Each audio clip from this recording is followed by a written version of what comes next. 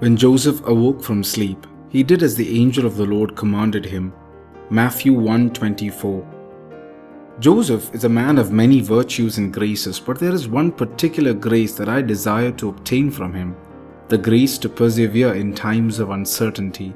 The foster father of Jesus is one among those characters who are barely mentioned in the Bible, maybe for a few chapters, yet played a monumental role in fulfilling God's eternal plan for the salvation of mankind.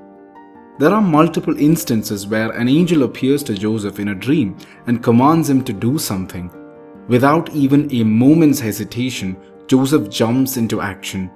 No doubt, no fear, just absolute trust in God.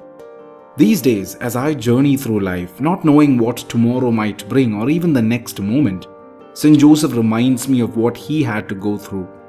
Imagine getting to know that the woman betrothed to you is pregnant. Imagine being asked to flee the country with a pregnant wife in the middle of the night. Imagine not being able to find even a room at an inn for your wife to give birth, and the utter helplessness as you witness the Son of God, the King of Kings, being born in a manger surrounded by animals, regretting that you weren't able to provide better. No, I cannot even imagine the extent of difficulties and challenges that St. Joseph had to overcome, but even in all these circumstances, he did not give up on his trust in God. He knew that the same God who chose him to be the foster father of Jesus and the chaste spouse of Mary would also grant him all the necessary graces to perform his duties. Oh, what incredible graces must have been showered on St. Joseph.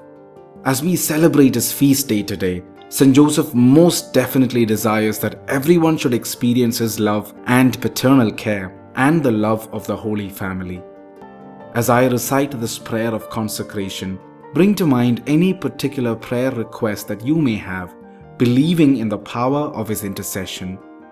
O dearest St. Joseph, I consecrate myself to your honor and give myself to you that you may always be my Father, my protector, and my guide in the way of salvation. Obtain for me a greater purity of heart and fervent love of the interior life. After your example, may I do all my actions for the greater glory of God, in union with the divine heart of Jesus and the Immaculate Heart of Mary. O blessed St. Joseph, pray for me that I may share in the peace and joy of your holy death. Amen. Jesus, Mary, Joseph, keep us safe this day and bless us. Wishing each one of you a happy feast of my beloved St. Joseph. God bless you.